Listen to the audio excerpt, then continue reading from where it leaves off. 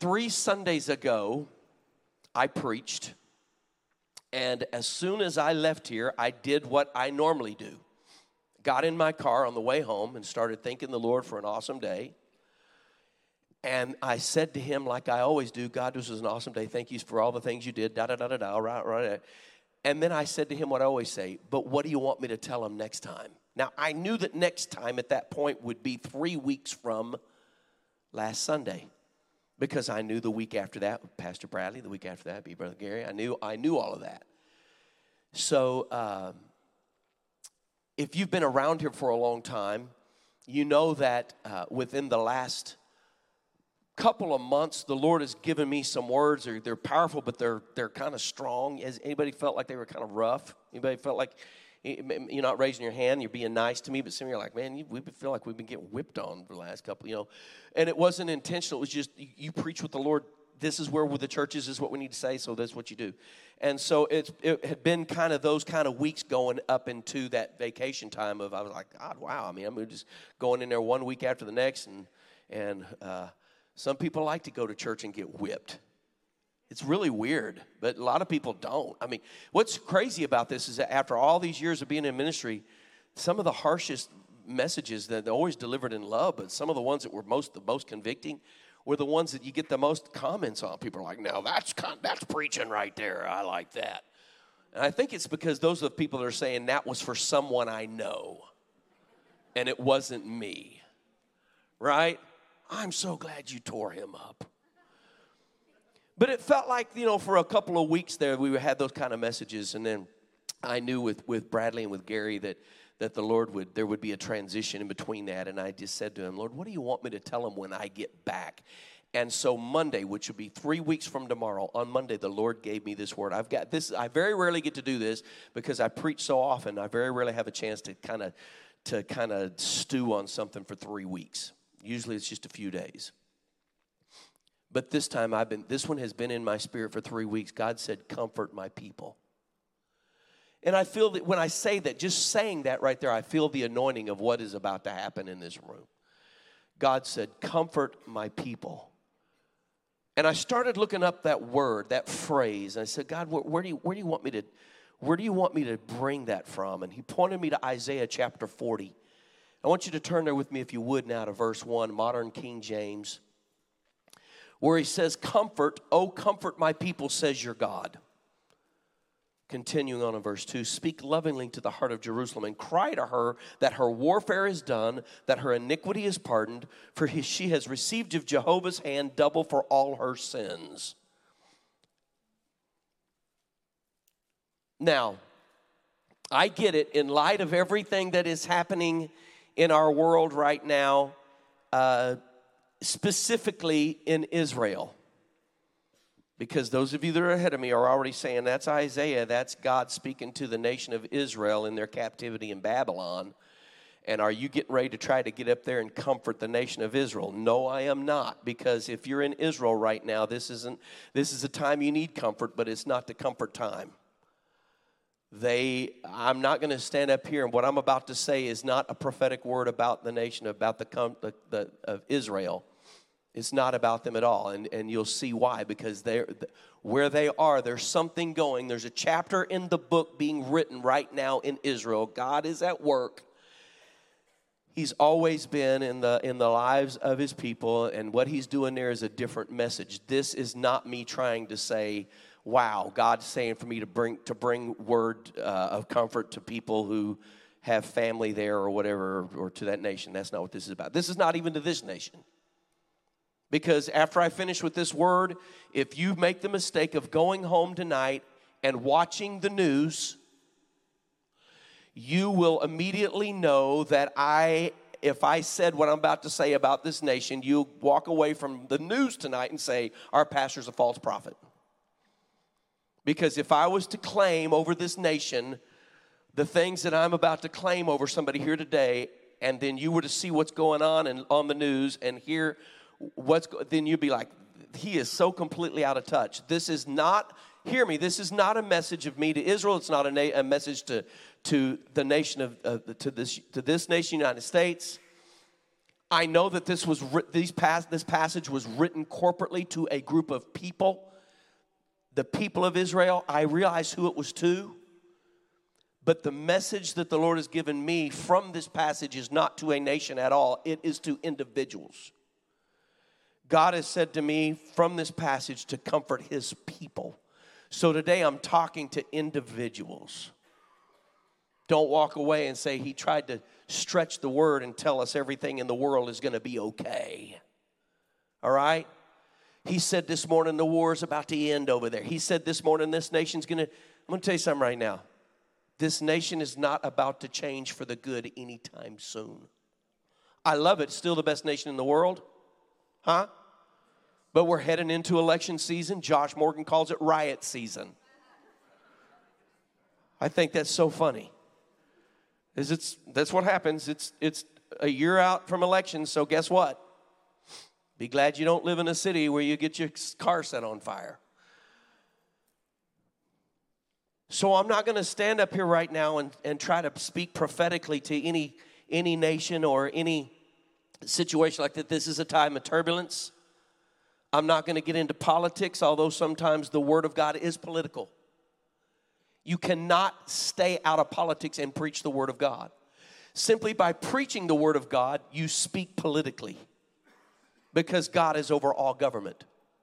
He instituted all government. So you can't take him out of government. And there's a right and a wrong way that government should take place. Sometimes they overlap, and sometimes when they overlap, people get angry depending on where they stand, on what I'll decide, whatever that may be, but that's not today. The pulpit's not my place to state my opinions. It's only the place where I tell you what the Word of God says. And so, God simply said to me to comfort you, his people. Any of you that are his people say amen. Are there any people in this room who number one, you're God's people, and number two, you need comforting? Anybody that's God's people that needs comforting, raise your hand. Then this is to you. And the rest of you that say, well, I'm God's person, but I don't need comforting, praise the Lord, you're having an awesome time. Hang on, you might need this message this week. Because life will change. Maybe not, maybe it may take a couple of weeks. But bookmark this thing for when it becomes your day. But right now, it's all the people that raised their hand. They said, I've come to church today, and I'm struggling, and I need to hear a word from God. I need to be comforted. Then this is your word. Albert Barnes wrote about this passage that we're going to look at. He said, the scene where this vision is laid is in Babylon. The time is near the close of the captivity. The topic, or the main subject of the consolation, is stated in the following verse, that captivity was about to end. Notice, that captivity. For those poor people had several seasons and continue to endure seasons of captivity. But that captivity was about to end, and that brighter and happier days were to succeed their calamities and their exile.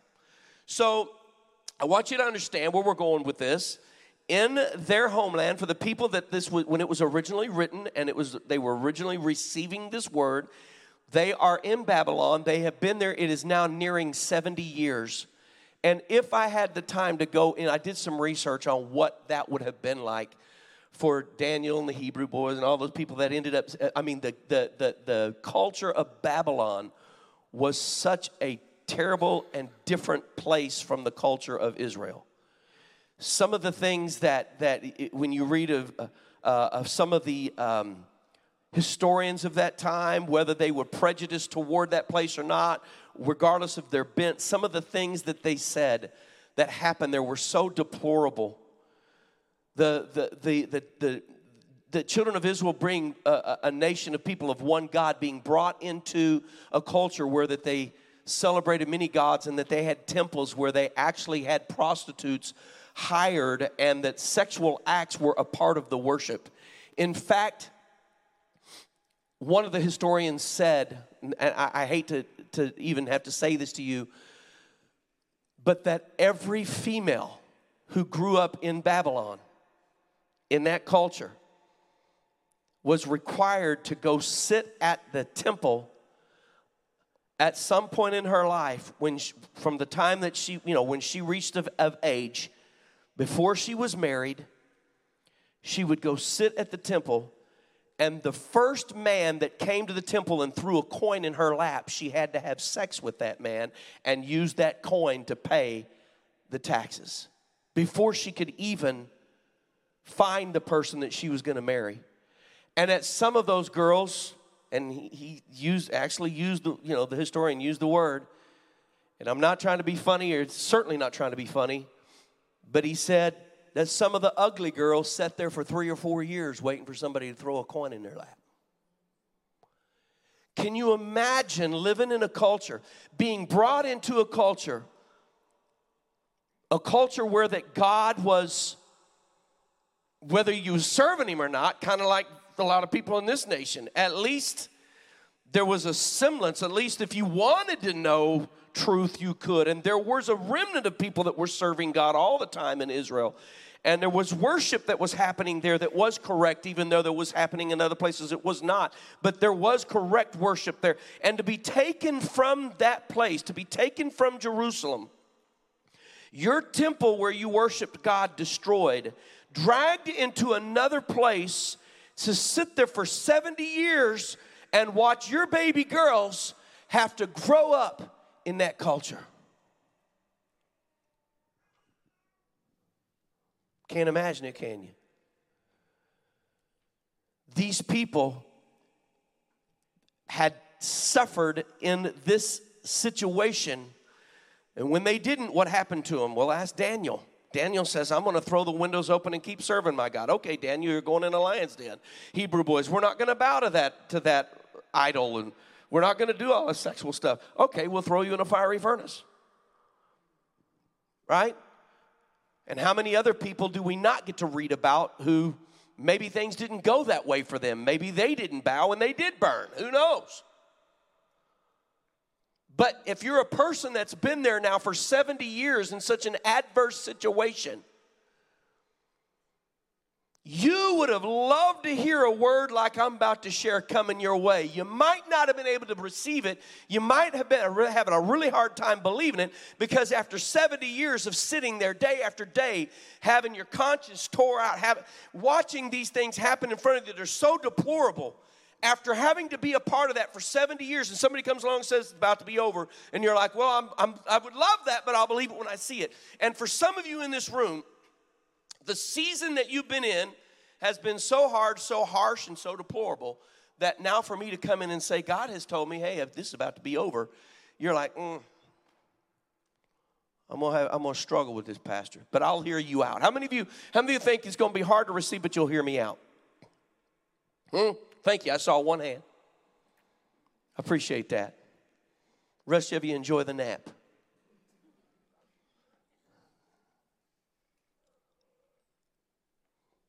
These folks had gone through hell for 70 years, and it was almost over. According to the Word of God, they were about to get out of this sinful place, and they were going to get to go back home. Now, that would have brought joy and peace and rest and all of that once it came to pass. But some of them would have really been down, and they would have struggled to be able to receive this word. I want to paint that picture. I just want you to understand before I go any further. Some of you in this room right now, and some of you that are watching my live stream right now are saying, that's me. I mean, I haven't had to live in Babylon for 70 years, but man, what we've been through for the last 3 years, what we've been through for the last 6 months, what we've been through for the last 2 weeks, what we've been through for the last 10 years, what this sickness has done to me for the last 20 years, whatever that might be, already something is happening in you that you're like, well, I'm listening because I got hope. If that's you, raise your hand. I'm with you because I got hope.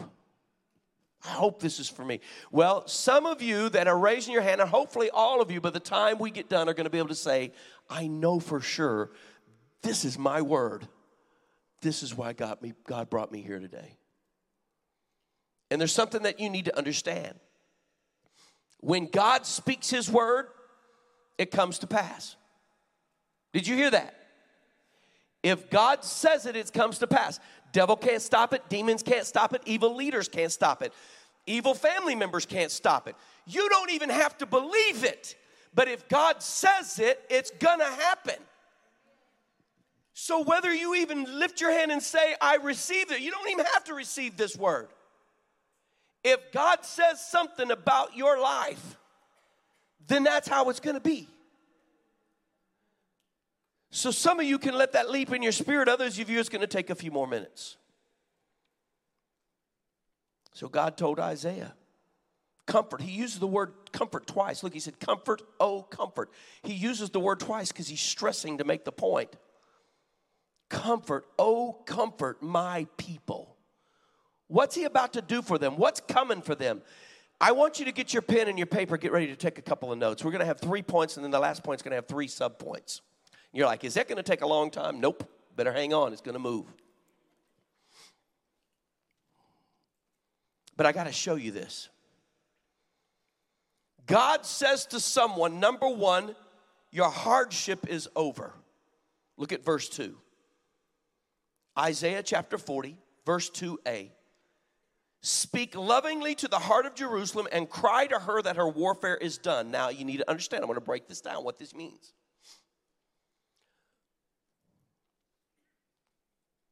Have you ever tried to comfort a stray dog that you felt sorry for and you wanted to give it something to eat? You wanted to give it some water? What'd you have to do to get it to come to you? Did you say, come here, I'm going to give you something to eat. Get over here. That dog's tail go between his legs. It's already being abused. It runs off someplace to hide. And you're like, well, he did not understand my intentions. I was getting ready to feed him and give him some milk. Where's he going? What's wrong with that dog? Sometimes you have to be careful about how you speak to someone because the words are not enough. It's the way you deliver a message that allows somebody to be able to receive it. So he says to Isaiah right here, hey, Isaiah, be cool, man. I want you to tell them something, but I want you to speak lovingly to the heart of Jerusalem.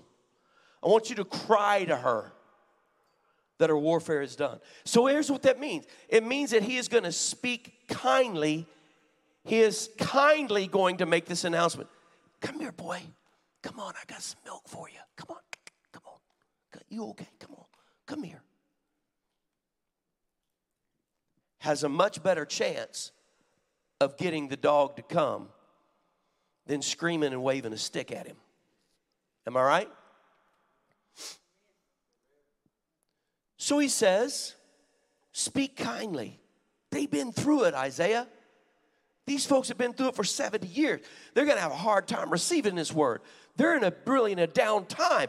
They're hearing the enemy scream terrible things at them. They got tough stuff going on in their life. They got kids that don't do right. They got money that ain't coming in. They got all kind of, they got illnesses that the doctor can't figure out what to do. They got bad stuff going on. Speak kindly to them. Speak to their heart. What am I going to tell them, God? He said, tell them that this season of warfare, this hardship, this particular battle is accomplished. It's satisfied. It's done. Now, some of you are getting that. Tears already starting to well up in your eyes because just hearing that right there, you're like, he just said that what I've been going through is over. The hardship is over. The season is finished. The difficult time is complete. And here's what I want you to understand. You made it. You're here. You didn't think you were going to. There were times that you thought it was too much to bear. There were times you thought you were going to lose your mind. There were times you thought you were going to lose your family. There were times you thought you were going to lose your job. There's times you thought you were going to lose it all. But look at you. You may have came discouraged today, but you're here.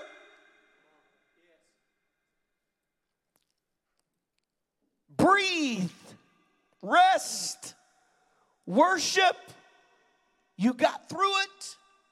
God brought you through it again just like he has every other time in your life. You say, but this one almost took me out. But it didn't. It didn't. And the good news is it's over. And somebody who knows right now, they're saying, wow, I just went from something just clicked in my spirit. I just went from hoping it was for me. Something just happened and I realized this is for me. And your spirit just changed.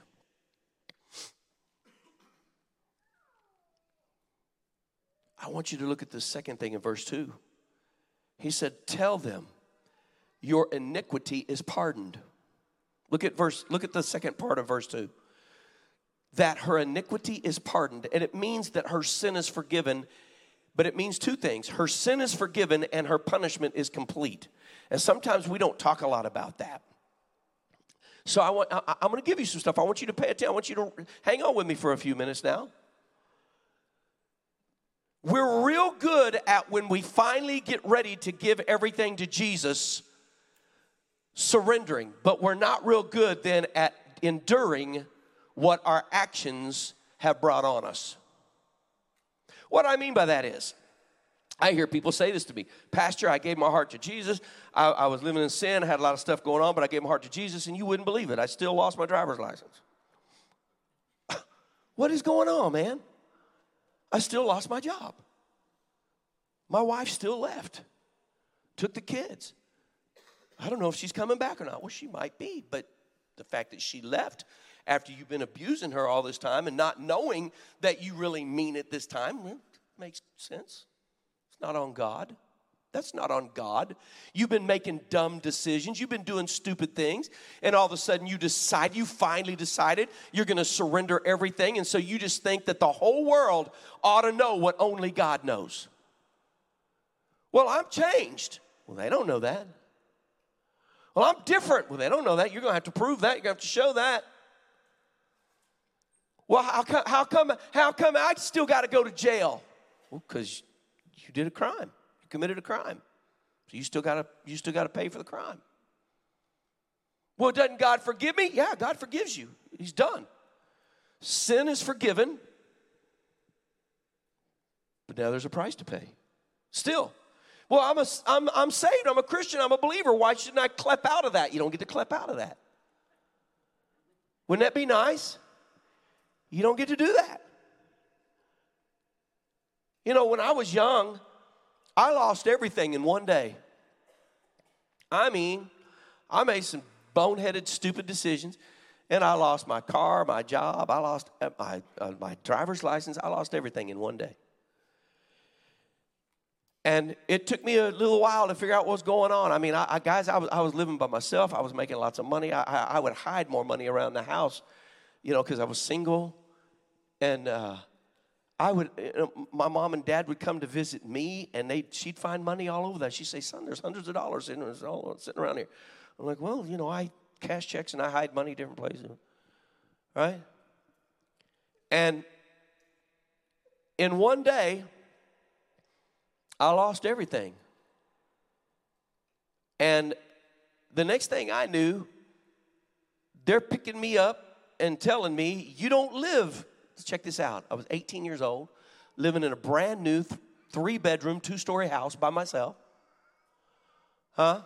Driving a new Camaro, which some of you are like, whoopee, well, it was a big deal back in 1981. Right? Come and go as I want. I'd go to bed sometimes at night, and at 2 or 3 o'clock, knock on the door. Buddies would say, we're going to town. Get up, let's go party. I'd be like, I got to be at work at 7. Okay, let's go. Make sure I get back in time that I can, you know, take something so I can clear my head. And some of you are like, man, I understand. I've been down that road. Because the people I ran with didn't work. They just come pick me up at 2 or 3 in the morning because I had money. And in one day, all of that was over. And the next thing I know, I don't have a car, I don't have a job, I don't have a driver's license, I don't have nothing. And I'm sitting in the passenger seat of my mom's car, and she's driving me around. 19 years old, riding around with my mama. She's taking me back and forth. I had to go get a job. She's driving me back and forth to work. because I don't have a car anymore. I don't have a driver's license anymore. And in that period of time, I started trying to get my life right, thinking and coming back to my senses and praying and all.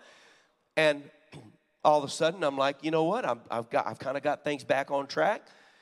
And I couldn't understand it when the state of Arkansas sent something to me in the mail that said, you still not going to have no driver's license for 6 months. I'm like, well, that's not right. I'm doing right now. I mean, I hadn't been this clear-headed in a long time. I haven't been making these kind of decisions in a long time. Why are they going to punish me now? I should have been punished me when they punish you whenever you get caught. So God had forgiven me for my sin, but the law demanded that I pay for my actions. This is what had happened to the children of Israel. When they had repented of their sin some point in that captivity, some of them didn't take them very long. When they got there, within 2-3 days, they repented. Oh, God, we're sorry. Some of them, it might have took a year. I doubt it took any of them 70 to come to their mind and say, this wasn't a good decision. I wish we were back home. And yet they had to sit there for 70 years because that's what that crime that they had committed corporately as a nation demanded. And so God said, yeah, you're my people. I love you. I forgive you. Sit in Babylon for 70 years. So whenever they heard this word, it was a big deal. He said, tell them that their iniquity is pardoned. It means their sin is forgiven and the punishment is complete. So they had sinned and God allowed them to be punished. Same thing may happen to you. You may be in a hard season because of some decisions you made. God forgave you, but you still got to pay back the penalty for your choices. But that doesn't mean God doesn't love you. In fact, it means the opposite. I want you to hear what I'm about to say. God loves you so much that the reason that you sit in Babylon sometimes for 70 years or 15 minutes or whatever it might be is because he's going to make you deal with this so that you never come back to a harmful, hurtful place like this again. That's how much he loves you. I repent of my sin and God makes me still go through the punishment? Yeah. He forgives you, loves you, but you still got to go through this because he don't want you ever to be dumb enough to have to go back here again. Isn't that good? So I'm here to tell you now, to those that this word is for, that this season is coming to a close. So you've been faithful. You paid the price in patience. You continue to worship him all the way through this. The sin was forgiven maybe way back when you repented, but now too the penalty has been paid. The lesson's been learned. Scripture said that God chastises those he loves. Your sin is forgiven. The punishment is complete. Praise the Lord. So there's two things right there. The hardship is over. The season has come to an end. The iniquity and the punishment is paid for. Are you still with me? Number 3, look at here. The latter part of verse 2. For she has received at Jehovah's hand double for all of her sins. Your bounty is doubled. Now, I got to show that to you. I feel like I need to explain some things to you today because you need to understand what's going on here. I can't just give you these points. You've got to understand where they come from. Look at this. For she has received at Jehovah's hand double for all of her sins. Does that, when you read that, does that mean that they have to pay double for their sins? I don't think so. Was it saying that God is imposing double the punishment on them? Or rather, does it mean that since they have satisfied the debt, that now God is going to double the blessing what punishment had inflicted? I think that's what it means. And I'm about to show you why I think that's what it means. And if that's the case, then that's good news. That's shouting news right there. Now, I want to ask you a question. When in Scripture do you ever remember God punishing his kids with a punishment double than they deserved? Now, people that weren't his kids, they got some pretty harsh stuff. People that were his kids, they got punished. But when was it ever double? So what I mean by that is that God had said, you're going into captivity for 70 years. And then in the middle of it, he says, yeah, I was just kidding. You're really going for 140. Huh? God don't do that. God is a merciful God. In fact, he is so much more patient. He always treats us way better than we would treat each other. When have you ever seen in Scripture that God said, you know what, you deserve this, so I'm going to give it to you and double? Well, just studying the history of Israel shows you over and over how many times they mess up, and God continues to say, okay, I'm going to forgive you again. Okay, I'm going to forgive you again. Okay, I'm going to forgive you again. You're going to go to captivity here. You're going to be in trouble there. You're going to lose a battle there, da-da-da-da-da. But, okay, you deserve to lose a battle, but you don't deserve to lose the war. Do you see where I'm going with this? I don't think that God is saying that he's going to impose double the punishment. I think he was saying that he was going to double in blessing what punishment had inflicted. And I'm going to show you why I came to that. Look at where it says, she has received of Jehovah's hand double for all of her sins. We got to understand what Jehovah's hand is in order to get this. Jehovah's hand, of course you know who Jehovah is. Jehovah's hand here represents three things. The hand here is open. It is a powerful hand. And from this hand, it is bountiful. Jehovah's hand here, that's what it means. You go and you study what that means. Jehovah's hand here means open, powerful, and bountiful. So what he's saying is his people receives from his open, powerful, bountiful hand double for all the sins she suffered for. I believe that's the correct understanding. And I'm going to continue to show you why I believe that. That's why there's 3 subpoints to this last one. He writes there, the scripture continues on, verses 6 through 8. It says his word stands forever. Verses 9 through 31, he is a great God. It goes on, and he spends the rest of that time telling us how good and how great God is and what God is all about. It doesn't talk about how that God is going to, how he's an avenger and how he's a killer and how he wants to punish. It goes and it's talking about the greatness, the goodness of God. So, but that's not enough. I want to point this out to in different ways. The first one, letter A, if you're writing them down, this is verse 3. This is why I believe that he's saying that you won't receive double punishment, but you'll receive double blessing. All right, are you ready? Everybody clear so far? I want to make sure I'm communicating this very clearly because, truthfully, my head hadn't been real clear the last few days. So I got to make sure that you're getting what I'm trying to tell you. Look at verse 3. Why would this be here if he is wanting to say this punishment is going to be doubly inflicted? Then this verse 3 would say, and I'm going to kick the snot out of you, and I'm going to kill all your children, and I'm going to cause your crops not to grow, and I'm going to make all the tires on your car flat tomorrow when you go to work. It don't say that. Look what it says. It says, the way of God will be prepared for you. God ain't preparing the way for folks that are getting kicked around. Look at Isaiah 3 and 4. A voice cries out in the desert, clear a way for the Lord. Make a straight highway in the wilderness for our God. Every valley will be raised. Every mountain and hill will be lowered. Steep places will be made level. Rough places will be made smooth. I want you to see a picture right here. I want you to see a picture of people that have been in captivity and they are beat down. They've been there 70 years. And they know that the road they took from where they were to where they are wasn't easy. Those of them that have been there and are old enough to remember, there are people in there that are part of that group that are probably 75, 80, 90, 95, 100 years old, whatever it is, were old enough to remember when Babylon sacked them and burnt the temple and took them. They remember that, and they remember the journey from Jerusalem to Babylon. And it was not an easy road. They remember that.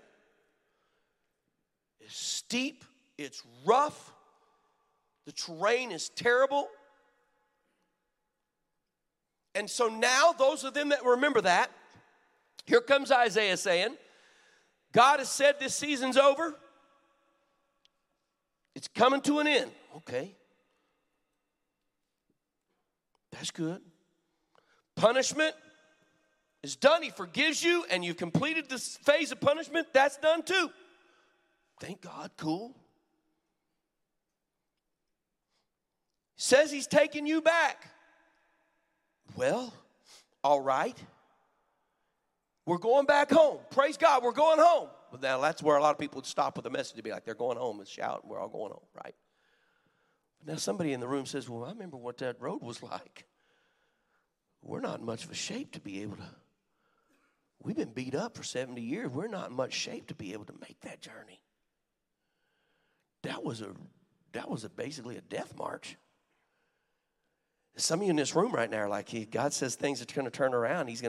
We're going to a new place. But some of you are like, I thank God this is over. I don't feel like going anywhere.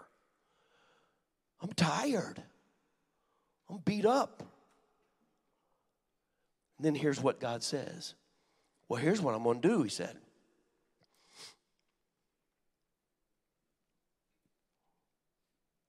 Because this was not, like we said, this is not a smooth, paved, shaded, air-conditioned ride on a sightseeing bus back home. It wasn't like Babylon's going to say, let's load y'all up and take y'all back home. This is a treacherous way back home. But when God decides that it's time to go back to where he wants you to be, he can make a way where there is no way. So he said to these people, that even though the way was rough, he's going to make it seem smooth. Look back at the verse. He said, it's going to feel like that the valleys come up and the mountains come down. See, you didn't ever know what that meant before, did you? He's going to make it feel like that the rough is going to be smooth and the steep is going to be level. So the road isn't going to change. He's not physically going to change the terrain from Babylon back to Jerusalem. He's not going to miraculously make those things happen. He's just going to put something in you that allows you to go back home and not think about how rough the road is getting there. So that when you get back where you're going and it's like somebody just gave birth to a baby. What was that like, you ask her? She's like, well, I mean, it was rough, but I don't care because I'm holding this baby right now. I got this baby in my arms. It was worth it. It was worth it. It's worth it on this side. That's what he's saying to them. You may feel tired. It may have been a rough road. You may be worn out. You may be worn down. You may be broken up. But he said, I'm going to make it feel like, because I'm taking you home. I'm the one doing this. So I'm going to make it seem smoother than it is. I'm going to make it seem less treacherous than it really is. Because here's what's going to happen. You're going to be so excited about going home. You're going to be shouting and rejoicing in the victory and the blessings of me all the way back home. That when you get there, somebody's going to say, how rough was the ride? You're going to be like, I don't even remember. Was it curvy? Yeah, it was just as curvy as when we went. It was curvy coming back. Was it steep? Yeah. Well, how come you're not tired? I don't know. Just didn't. It just never got to me. I just never thought. I'm just not thinking about it. I've been thinking about the goodness of God.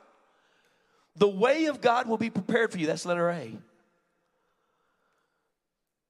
Letter B is the glory of God will be revealed to you. That's in verse 5. Then the Lord's glory will be revealed and all people see it together. The Lord has spoken. So here's what he's saying. That you are going to witness the splendor of God, but other people around you are going to see it as well. They're going to have to acknowledge his hand on you. And some of you have been in that place for a long time where there's been people that thought, man, you must have really, have you ever felt like that you were in that season of punishment? You've been forgiven. You asked God for forgiveness and you'd moved on by it, but you're having to go through some stuff and there people are like, well, he lives and the reason he's doing that is because he's a sinner. And you know you're not. Right? Have you ever felt that? Have you ever felt the judgment of other people because of the circumstance that you were in? And you were like, I know I have to go through this. I know I'm having to go through this, but I'm doing the best I can. I'm staying joyful, and I'm not going to quit on God. And other people around you are like, you're going through that because you're a sinner. You're a sinner. That's the reason why you're in that fix, because you're a sinner. And all that may be true. It may be true. But you were doing the best you could do. But now all of a sudden God says, here's what's going to happen. Whenever I bring you out of this and I start taking you back home, everybody is going to have to recognize my hand on you.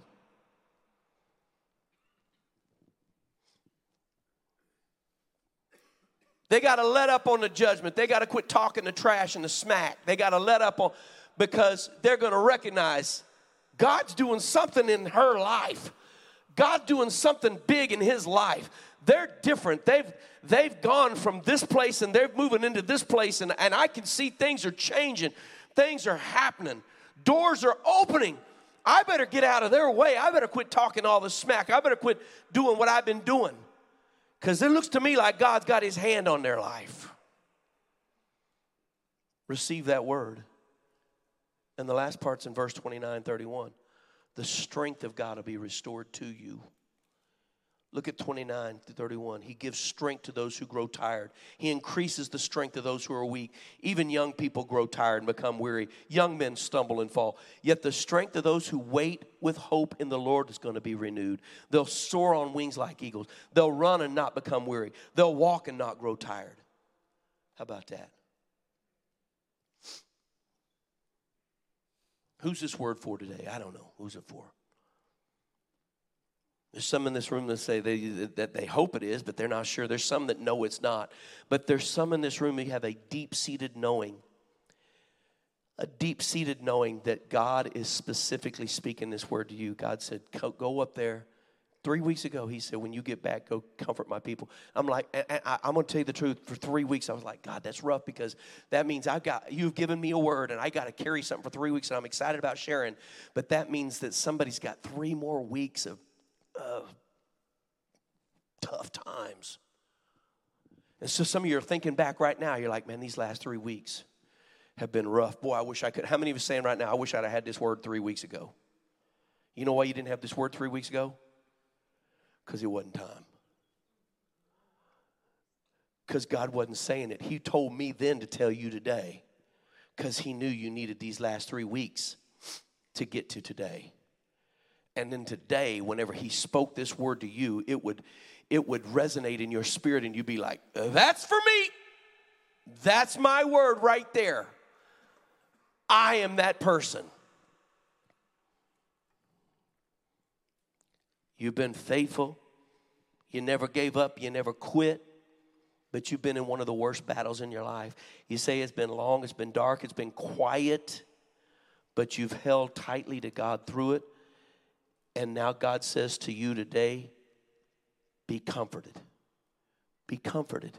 What does comfort mean? It means everything that we just showed you. That's what God's saying about to do. The season is over. You're forgiven, and the punishment is satisfied. I'm going to take you back to where you need to be. I'm going to make it seem okay. I'm going to let my glory be on you and make other people even acknowledge it, that my hand is on you. And I'm going to give you strength because you've been so tired. I don't need this for my ego. I don't need people to raise their hands, stand up, run. I don't need all that for my ego. I'm past. I don't care. I'm too old and been around too long. I don't need that. I just tell it what I'm told to tell. But for your sake and for you to allow faith to kick in, if this word is for you today and you know it, I want you to stand to your feet. You're like, now here's something I want you to know specifically. And for some of you, this is what is going to tear it.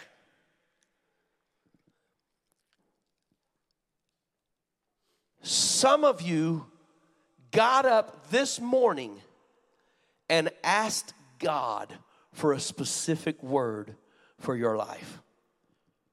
Who is that? Raise them up. You got up this morning and you said, God, give me a specific word for my life. Raise your hand up. Here it is. Here it is. Here it is. At the end of this message, if you're in that dark place and you still don't know that this is for you, then it might not be. But for those of you that are in this spot and you know throughout this message the Holy Spirit has spoken and said this was your word and you know it's for you, then I want you to come right down here.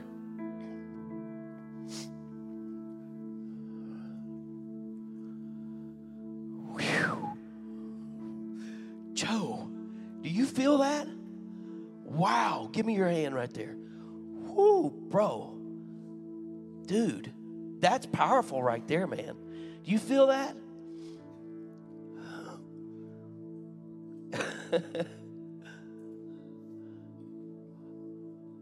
It's been a long, hard season. I know you've been in it together, but Lisa, it's weighed on you harder. I don't even know what it is. It's weighed on, come here. Get behind her. Stand behind her, Tim. Put your hand on her shoulder. Touch her right there, Holy Ghost. Yeah. Release that right there. Lisa, just stick your hands up. And when you put them up, throw it away. Just throw it away. There it goes. There it goes. I'm not weird. I'm really not.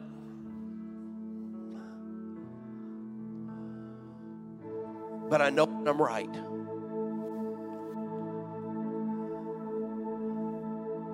Todd, lift up both your hands. Holy Spirit, right there. Right there.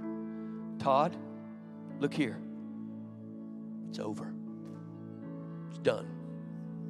You did it. You did it. You did it.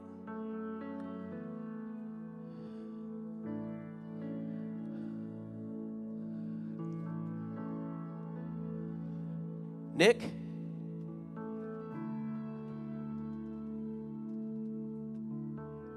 One more time. One more time. God, what's that mean? One more time. He prayed one more time. God, one more time. I don't know. Lift up both your hands. Maybe you said, God, forgive me one more time. Or God, give me one more chance. God said, Nick, look here, look at me. God said, I'm going to give you way more than one more chance. I'm going to give you way more than one more.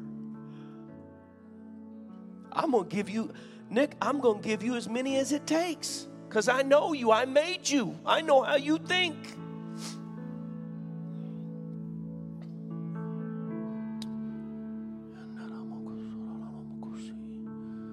Church, I want you just pray with us right now. Just extend your hands and just pray with us.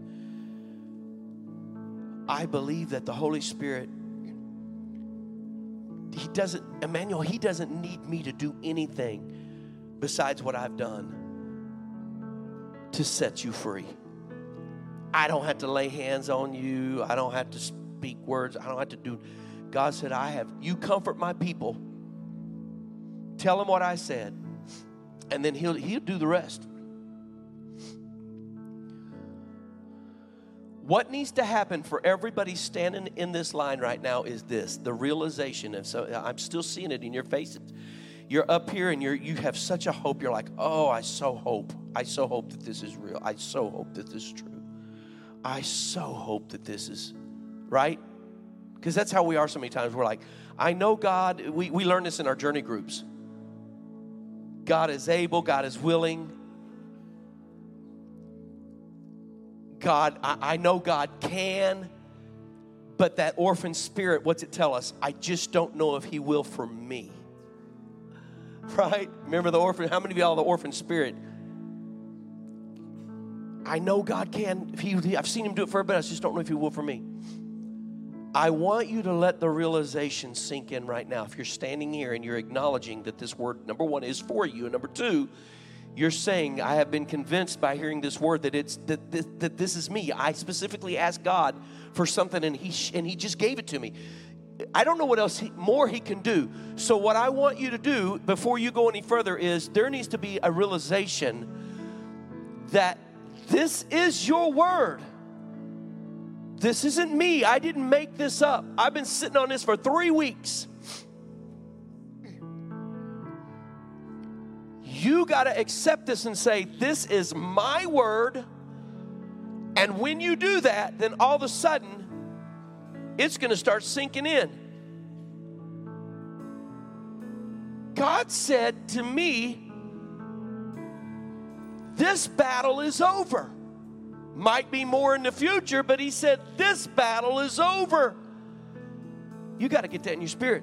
He said to you, this battle is over, and yeah, you're forgiven. Yeah, you there was a punishment phase maybe, but you did it. Right? And I'm going to take you back to that place of joy. I'm taking you back to that place of rest and peace. Lord, I'm so tired. No. I said, I'm going to make the valleys low, and I'm bringing the valley up and the mountain down, and straighten the corner and make it smooth. And you're not even going to notice it because my hand is going to be on you.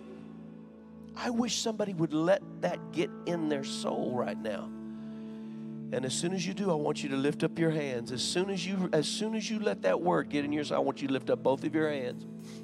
Lift up both of your hands. And tell God right now. Are you ready? Tell God, I receive this word. I receive this word, and I am walking in this word. I'm going to walk in this word.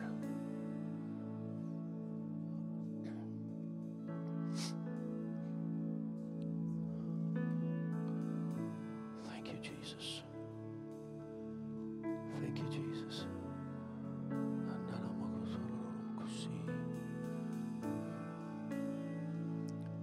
God brought somebody here today. Don't even go here all the time. He specifically brought somebody here today for this. They're not even normally here. You just got up today and like, I'm going to Trinity Fellowship. Who is that? Is that you? Who else? Anybody else? It can still be anybody in the room. Anybody else? Come, step up right here. I don't know if I know you or not. Have we ever met? Okay. Is there somebody else that you don't even normally go to this church, but God just brought you here today, and you got up this morning and you said, Lord, what did you say? Yeah? Yes. God, I need a specific word. I need a specific word. Is that something you prayed? That's what you prayed. Put your hands up. What's your name? Michelle? Praise God. Josh, come over here. Connor, just lay hands on her shoulder right there. Today's the day, Michelle. Today's the day. Amen. Be free. Hey, be free. And there I see, you know what I'm talking about. I see some chains. They're about to hit the ground. You know what they are. And the only reason you held on to some of this is because it was a crutch. In your mind, you never wanted it. You held on to it because you thought you had to have it because you were trying to figure out where God was. And today God says, I'm all that you need. Whew, you feel that?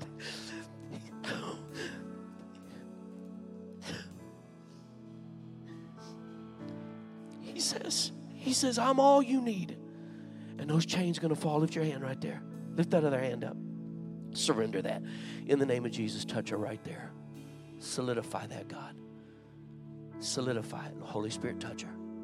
Holy Spirit, you touch her. You touch her. Holy Spirit, you touch her. You touch her, Lord.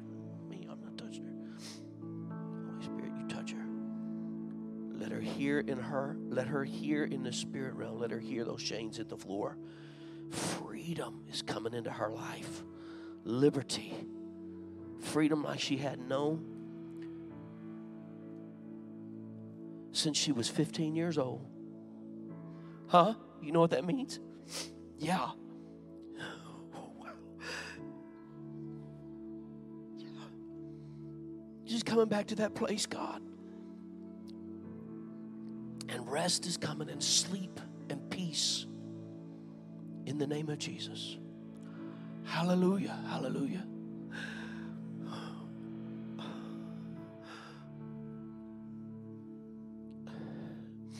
Church, can we just be patient in God's presence?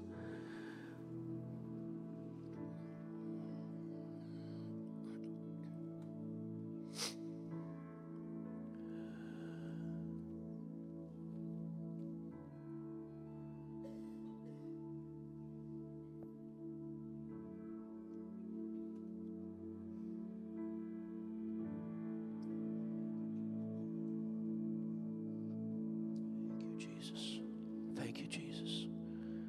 Thank you, Jesus. Who in this line, the season has been illness? It's been, the reason you're up here is because it's been illness, pain, illness of some sort. Amen. Amen. Chris, I want some of you guys come up here, man. Chris, come up here. Deborah, we got some oil over there. Chris, I want you to do something, man. You and Josh. I want you to take that oil right there. And the people that lifted their hands, they need physical healing. Raise your hand. You need physical healing. Keep it up. I want them to be able to see who you are. I want you guys, I want you men to go over, and I want you to just anoint them with oil.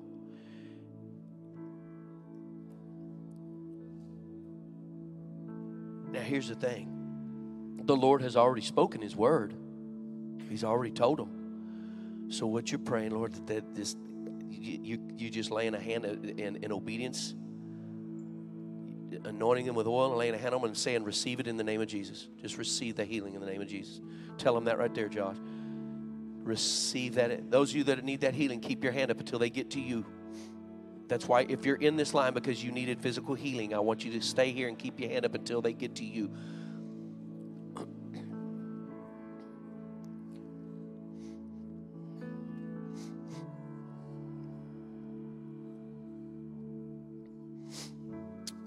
Thank you, Lord. Thank you, Jesus.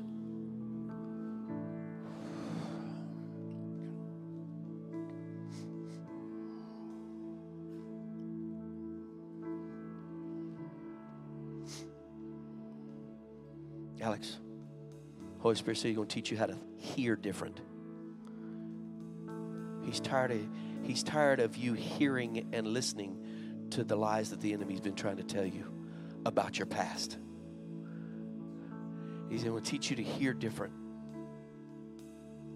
Stop listening. Stop listening to the voices that you heard in the past. Start listening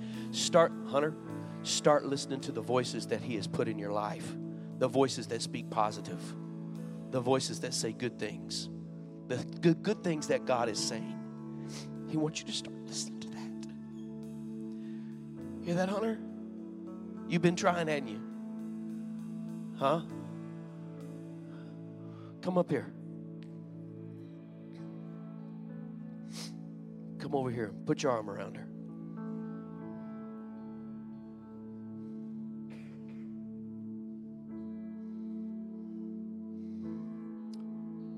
Lay hands on her and pray for her, Hunter.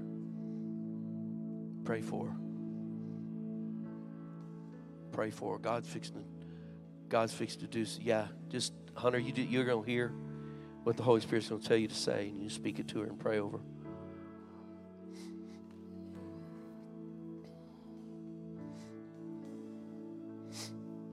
Thank you, Jesus.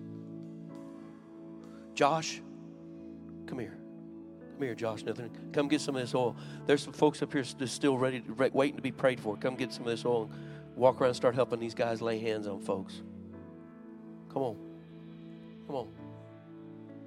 Bradley, come here. Come and help us.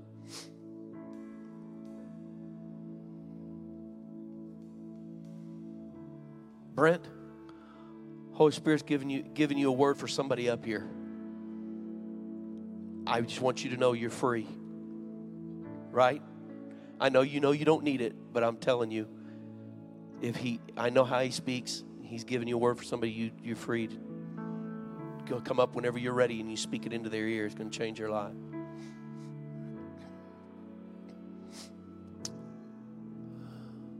If there's somebody up here that you're just feeling drawn, you want to come and pray with them, come on. You don't need to. I don't have to call you out at this point.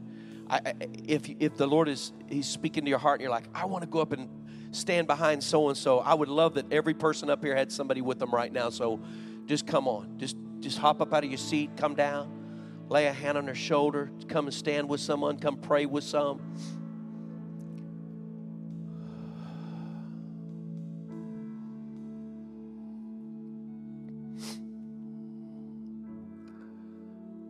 We're going to baptize somebody in a minute, and I'm so excited about baptizing Jack.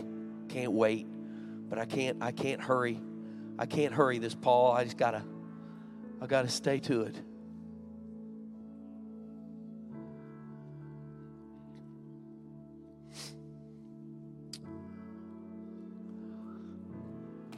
Praise the name of Jesus. Praise the name of Jesus.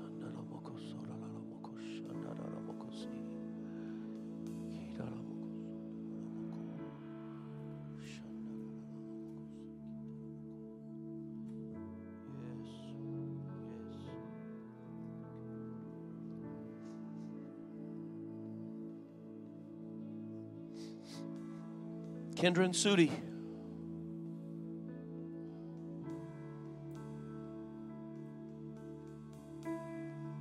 The waiting season's almost over. Not quite. Amen? There's a new chapter. It may not look like what it looked like before. You've been waiting to go, maybe you've been waiting to go do what you did before, and the Holy Spirit's saying, it may not look quite the same as it looked before, but the season of preparation is almost over. It's not quite. But you've been faithful. You have persevered. God said He knows right where you're at. Got His hand on you. Don't get discouraged, Sudi. Don't get discouraged. You have a voice. And you're not happy about, you're not getting to use it as much as you feel called to. But God says, your time's coming. You hear that, Kendra?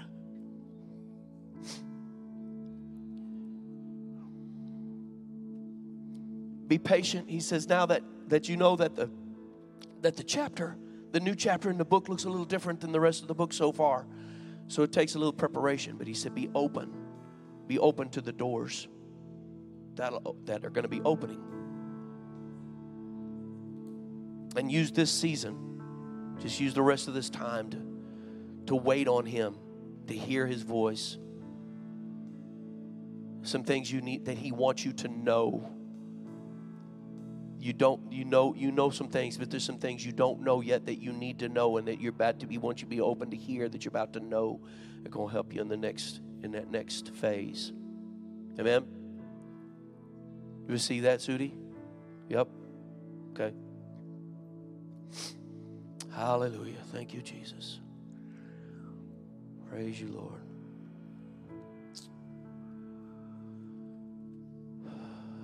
I want y'all just continue to pray. They're going to lead us in the song. Jack and I are getting ready to step upstairs, and we'll see you here in just a couple of minutes.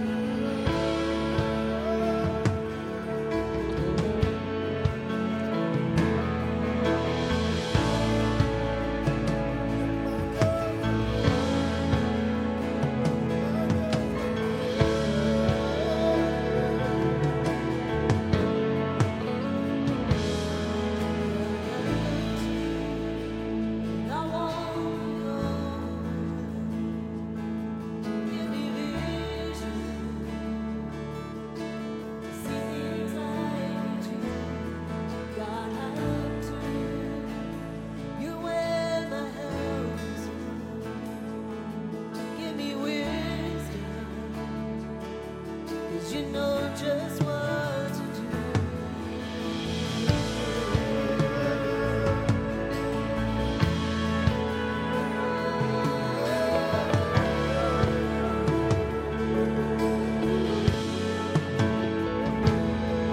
God, I look to you, and I won't be over. Give me vision to see things like you do. God, I look to you. You wear my helmet. Give me wisdom, 'cause you know just what to do. And I will love you, Lord, my strength. Yes, I will love you, Lord, my shield. Yes, I will love you, Lord, my rock. Forever all my days, I will love you,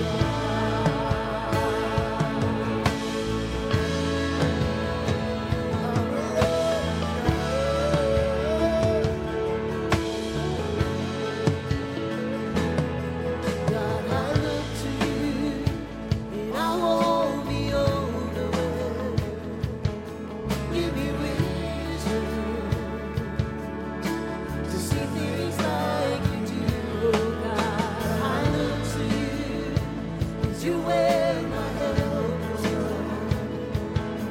Give me wisdom, oh, 'cause you know just what to do. And I will love you, Lord, my strength. Yes, I will love you, Lord, my shield. And I will love you, Lord, my rock. Forever all my days, I will love you, God. I will love you, Lord, I will love you, Lord. I will love you, Lord, my strength. Yes, I will love you, Lord, my rock. Forever all my days, I will love you, God.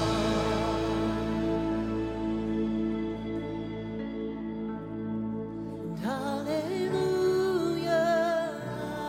God reigns. Hallelujah, God reigns. Yes, hallelujah, God reigns. Forever all my days, hallelujah. Oh, hallelujah, God reigns. Hallelujah, God reigns.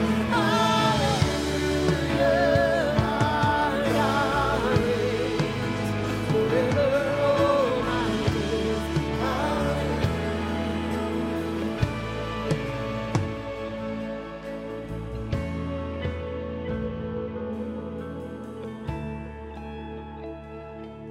All right. Well, I'm up here with my bodyguard Isaac. He's the bald one. And my good friend Jack. And what a great day to get to baptize him. And he's been baptized before, but we're gonna put the mic down here and let him kind of tell you what's going on, okay? Yeah, so I was baptized when I was little, and it became clear to me more recently that I didn't really understand what baptism was at that point in my life. So just out of obedience, I felt like the Lord wanted me to get baptized again, so I want to do that. And also just the privilege to be able to declare in front of all the people that I know are helping hold me accountable to run after the Lord above everything else, to declare that Jesus is my Lord and Savior. He's everything to me. He's my God. All of my hope, my faith and trust is only in Him. I believe that He died on the cross for my sins, that He was buried, that that he resurrected, so he's everything to me, and I'm pledging a clear conscience toward God only through the resurrection of Jesus Christ. Amen. So he told me he was going to preach a little bit. Man, I didn't know it was going to be that good and that profound. That's a great word.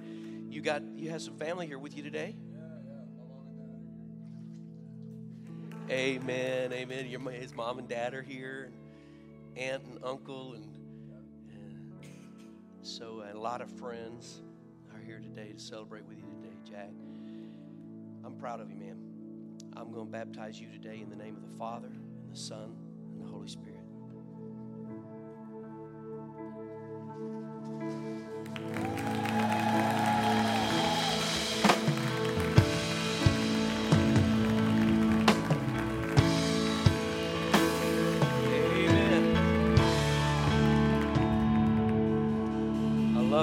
Love it.